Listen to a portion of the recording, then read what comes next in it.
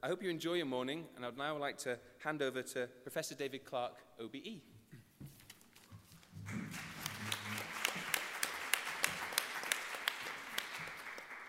Good morning, everybody. Thank you, Richard, for that introduction, and welcome everyone to this event. It's always interesting to be working with Marie Curie as an organization. It was founded in 1948, so it'll have a nice anniversary next year. And the surgeon, Ronald Raven, who was a cancer surgeon, was the first scientific director for Marie Curie. In the early 1960s, he published a 5-volume set of works on cancer. And towards the end of editing this massive set of tomes, he invited Cicely Saunders, in fact, to write the last chapter on terminal care, and it was quite a breakthrough for her to have that opportunity to get her work known in that kind of context. But it was also Raven who chaired the group of Marie Curie Foundation, Marie Curie Memorial, as it was then called, and the Queen's Institute of District Nursing, that did what you could regard as the first ever needs assessment for palliative care that was conducted in 1951-52 in all the countries of the United Kingdom, and surveyed about 7,000 people living at home with cancer, and really showed a dreadful picture of neglect and isolation and physical and mental suffering and social disadvantage. So we continue to follow in those footsteps, trying to do pieces of work that can add to discussion about the improvement of end-of-life care for people in our country, and to continue to build evidence in support of policy. It's a bit of a story today about this study. I'll try and say a little bit more about that as we go along. As with Richard, just briefly to acknowledge our funders, especially the ESRC Impact Acceleration Fund, which allows the university to put on, in partnership with others, events of this nature, giving us a chance to share findings with other people. What I wanted to do was to begin by highlighting a number of initiatives that have occurred in Britain and Ireland in the last few years that have made a focus on issues of end-of-life care in the hospitals. I think the one that is most familiar to me and uppermost in my mind is the Hospice Friendly Hospitals programme in Ireland, which I was involved in. It's still going. It began about 10, 12 years ago. And the whole idea of that programme was to raise awareness across all of the acute and community hospitals in the Republic of Ireland of the importance of end-of-life care, not simply as a matter for palliative care specialists, but for what they called the whole hospital system. They talked about it from car park to mortuary, to do with signage, to do with the way in which non-clinical staff can be sensitized to the needs of dying people and bereaved relatives, to look at ways in which some of the daily routines of the hospital can become more sensitive to end-of-life care issues. For example, moving the body of somebody who's died from one part of the hospital to another in a way that's respectful, dignified, accompanied by certain rituals, and which enables others to know as the body moves through the hospital that this is in fact what's taking place, or even to signal on the ward with a kind of Celtic symbol that at the nursing station that somebody has died in the previous 12 hours. Ideas about improving the way in which the relatives, the possessions of a deceased person are returned to relatives in a dignified and thoughtful way. The Hospice Friendly Hospitals programme was and remains active in all of these areas, and it did a major audit of the deaths of 1,000 people in Irish hospitals, and out of that produced a set of guidelines which are still current for the appropriate care of people at the end of life in the hospital context.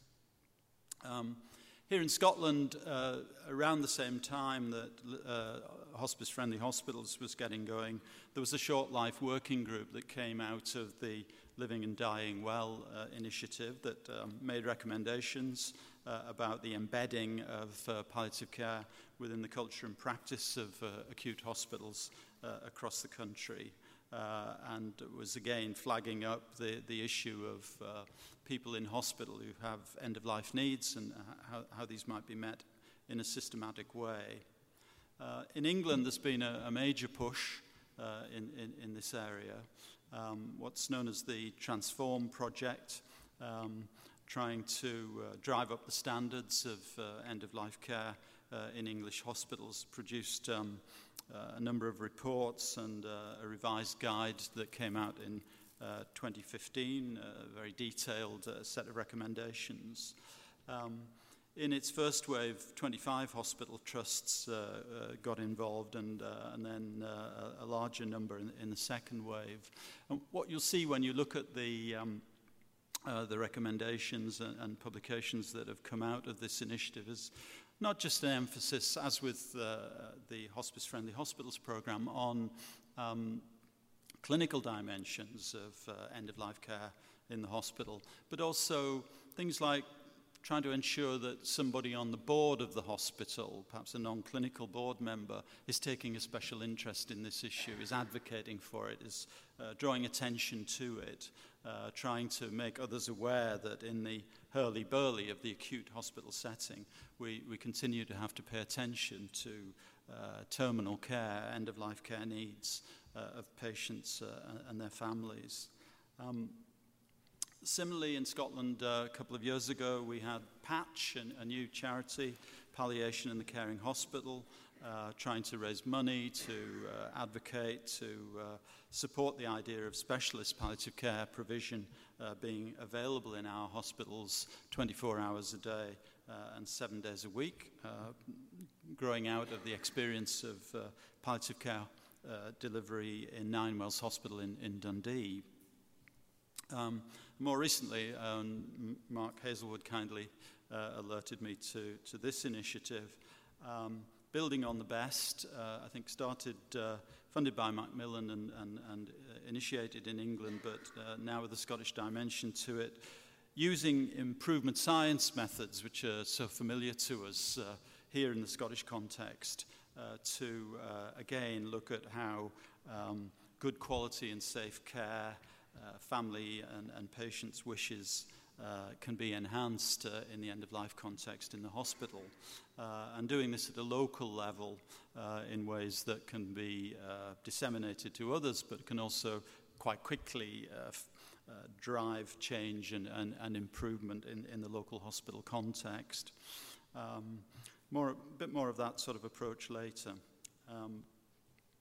The Royal College of Physicians did an audit in 2016 which was produced some quite alarming results, major gaps in the documenting of basic aspects of care in patients whose death could be reasonably anticipated. And I think this is a theme that we'll pick up on as we go along. How do we reasonably anticipate the death of a person in hospital? They found that only a third of hospitals had face-to-face specialist palliative care 7 days a week, and many patients were unable to see specialists, physicians or nurses. And again, making a lot of recommendations in this light, again, very much emphasizing this round-the-clock, 24/7 access to specialist provision. But encouraging all hospitals to undertake local audits, it's the theme I'd like to touch on later, including the assessment of the views of bereaved relatives on a regular basis. And as I mentioned earlier, trust board members who take an interest in end-of-life issues in the hospital to advocate and encourage improvements. So lots of interest, and some of it driven by slightly alarmist and one might say concerning findings that have come out of the Care Quality Commission inspections of hospitals in England. All of this work gathered up recently in a report published earlier this year, by Sir Mike Richards, where it concluded that 33% of the hospitals inspected required improvement in the quality of their end-of-life care, and 4% were, quite frankly, inadequate. But I think the bigger point here was in the introduction to this report, which I've quoted in italics here, because it really points to a kind of, again, a system-wide issue that many people in the NHS and working in social care are trying to grapple with, which is really about the appropriateness of our entire structure and set of systems for caring in a context which has changed so dramatically from 1948, when the Marie Curie Memorial was founded and the NHS began. This rather dramatic quote from Mike Richards: "The NHS stands on a burning platform. The model of acute care that worked well with the NHS when the NHS was established is no longer capable of delivering the care that today's population needs." And I think ultimately that is the underlying challenge, how we address that. And that takes us far beyond small clinical interventions that might or might not be made to improve the care of people who are dying in hospital or close to the end of life. So I think the context, our small study, as you'll see, it's very narrowly focused in some ways, sits in a much bigger context, and arguably a very interesting context of how in our large hospitals we are dealing with the imminence of death of patients, identifying them, responding appropriately, knowing where they are, and addressing their needs. The story of this study, in fact, goes back, as I've said before in this room, to the Hospice-Friendly Hospitals program, because it was actually Eugene Murray, the chief executive of the Irish Hospice Foundation, who asked me if it was possible to, on any given day, work out how many people in a hospital would die within a year. And what we discovered was that we couldn't answer that question in Ireland. I don't know whether it can be answered now, but at that time it couldn't be for legal reasons. It wasn't possible to link together the hospital registration data with the death registration data in Ireland for legal reasons.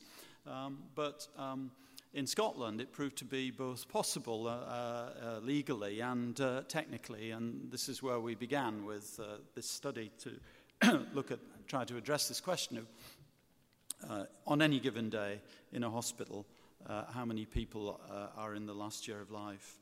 And our study is what's called a prevalent cohort study, so it's a snapshot of people in Scottish hospitals on a single day. And it's a population-based study. It's not a sample. You probably hear later on, perhaps from Merrin, other work that she has done based on particular specific hospitals. Ours took in all of the 25 major teaching and acute hospitals in Scotland, where for the chosen day we were able to link the hospital records to the subsequent death registrations. And we believe that it was the first study of its kind to be done. And as you'll hear today, it's now been replicated in 2 other jurisdictions. As you'll be familiar with, I'm fairly sure, we had nearly 11,000 inpatients in hospital on the chosen day, which is 31st of March 2010. And 1 year later, almost 29% of those patients had died at these varying intervals across the 12 months. We also found that 1 in 10 patients, almost 9.3% of those in our census, if you like, died on the index admission. So that means that effectively 10% of the hospital inpatient population on any given day is made up of people who are going to die before they leave the hospital. So this graph, which I'm pleased to say is often used in presentations. It's always nice when you bump into clinicians who've seen it used at meetings and being discussed. Shows how this overall finding works both for men and women and by age. And you can see that when you look at the older age groups, the proportions of people in hospital on a given day who will have died within 12 months go up quite dramatically to 54% for men aged over 85. I won't dilate too much on this, but when people say, well, that's what you would expect, wouldn't you? It isn't actually the case. If you look at, we're going to be reporting on this in another paper in a little while, but if you look at people who are in the community in these age groups, they have much lower rates of mortality at 1 year than these groups in hospital. So when people dismiss this as saying, well, they're old and they're, you'd expect them to die, they are dying at much higher rates than people in the population in similar age groups. So one of the things about the study as well, was there anything peculiar about the date that we chose, or was it just a quirk of something that happened on that day? So we were quite keen to follow it up and really to test out whether the study was in any way biased by the choice of date. So we were able to follow up, and we used exactly the same design on a sample of people, a cohort in the hospital environment on the 10th of April 2013. So now 3 years on from the original study, exactly the same design, all people in the 25 large and acute hospitals, 10,500 patients, and this time 29.5% had died within a year, slightly higher figure, and 8% died on the index admission at just a slightly lower figure. And what this plot shows you is something called a Kaplan-Meier curve, which confirms that the two populations in 2010 and 2013 really had identical survival curves, a very, very similar pattern. This is going the other way now, the number of people who survived rather than the number of people who died, but in the two time periods, almost identical. So therefore confirming to us that what we'd found in the first study was, in a sense, a kind of a settled pattern that was present when we repeated the study 3 years later. And if you look at more detailed breakdown, just go to the bottom here, the overall figure includes people who are in hospital for surgery and for medical reasons. And you can see that the mortality at 1 year is much lower for surgical patients and higher for those who are in the medical wards. So 35% of patients in medical wards in Scotland are in the last year of life on any given day. So we repeated the study, we verified that the same pattern occurred, there was no significant change over time. We concluded that this was a sort of fairly settled state in Scotland's hospitals, and there was clearly no significant difference between the two cohorts in 2010 and in 2013. The impact of the study has been surprisingly varied and significant. For those of you interested in these things, and I suspect most of you aren't, we have a Google Scholar citation score of 52, which is fairly respectable from the first publication, and for something called altmetrics, which is the amount of social media interest that a publication creates, which is perhaps more important these days than the more formal academic citations. The original paper, which was published in Palliative Medicine, is still first out of 1,000 papers that have published and been entered into the altmetrics system, and has an altmetrics score of 259. So it clearly made an impact not only on people writing more formally, but also on people using social media to draw attention to and have discussions about this work.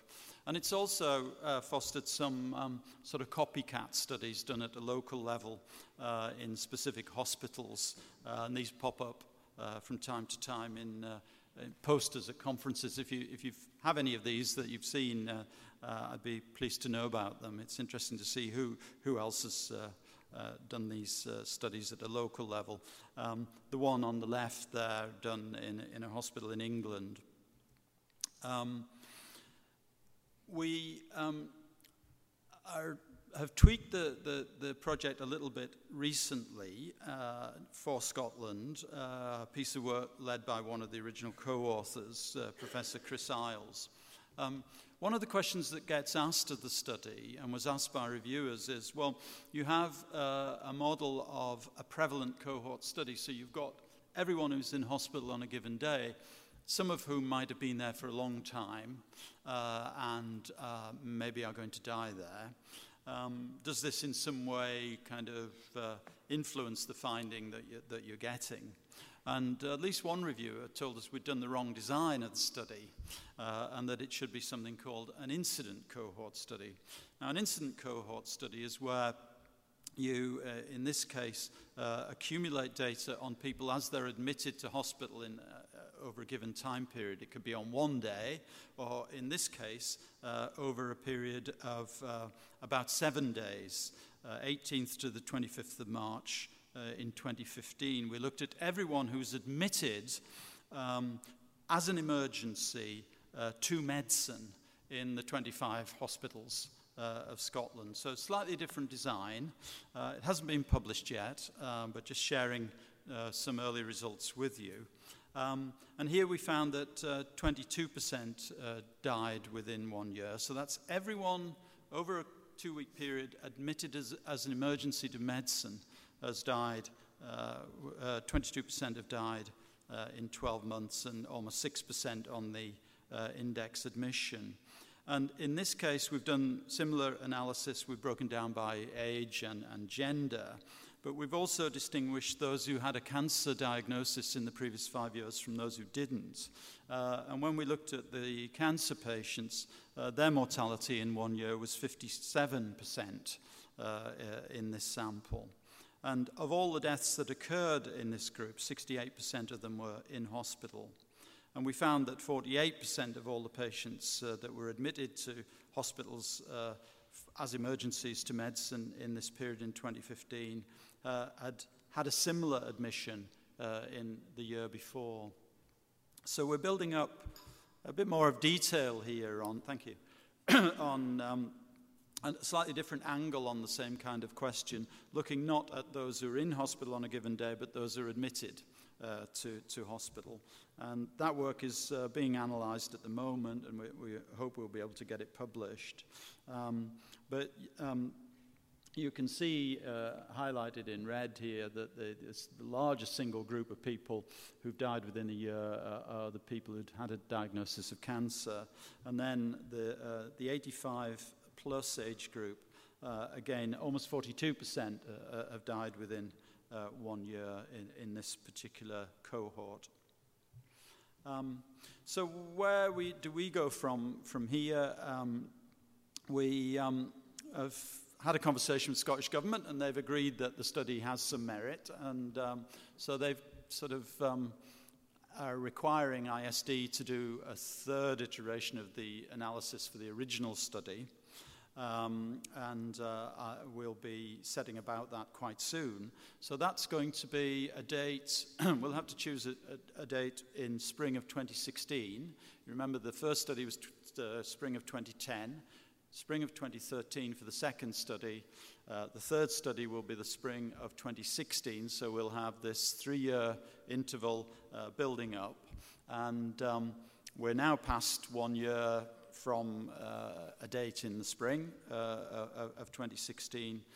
In a few months' time, it'll be possible, it isn't quite yet, to link together the hospital registration data with the death registration data. And who knows, if Richard wants to do this again, we can share the results of that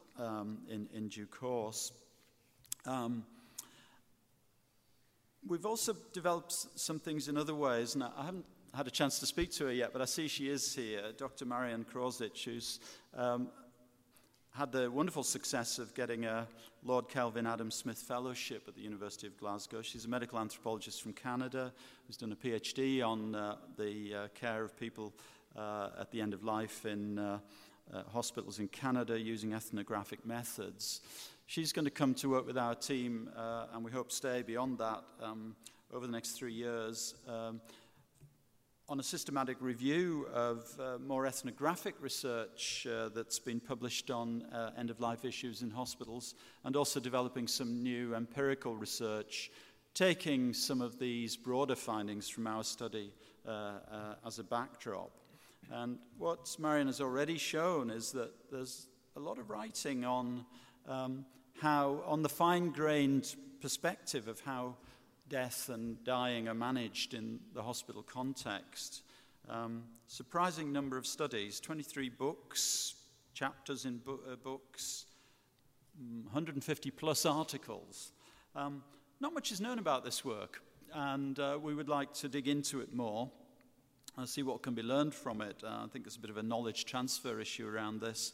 So this is the first step for Marian in her new work.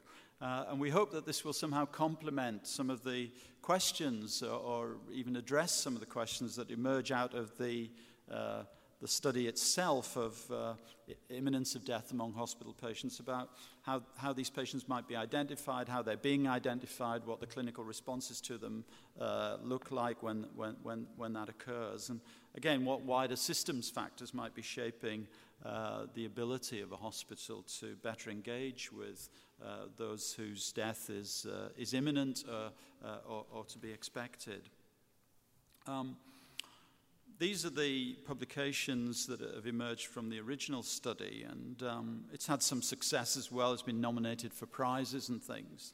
But the next step in the story, which I'll hand over to Lena to tell, is the idea that, well, we have this result for Scotland.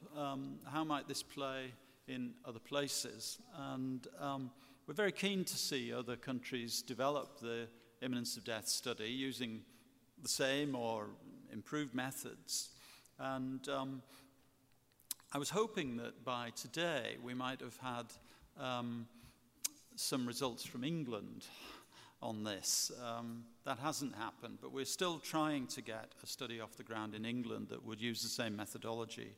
I've been working a little bit with Professor Paul Aylin on this idea at Imperial College London, but we haven't yet managed to get the study up and running. But we have managed to do it in Denmark and in New Zealand, and as you'll hear, for what was the second Scottish study, we combined our efforts, chose the same census day for 3 countries that, as Richard has said, are often aligned a little bit in policy discussions, particularly Scotland, Denmark, 3 countries which are almost of exactly the same population and in some ways have very similar geographies to one another. So this is the new bit for today. Most of what I've said has been published, apart from the latest work from Chris Isles. So this is where we are now, and I, as much as anybody, I'm looking forward to hearing more about the results of the studies from Denmark and New Zealand. If New Zealand was in the European Union, it would feel a bit like the Eurovision Song Contest. Can we have the results from Denmark, please?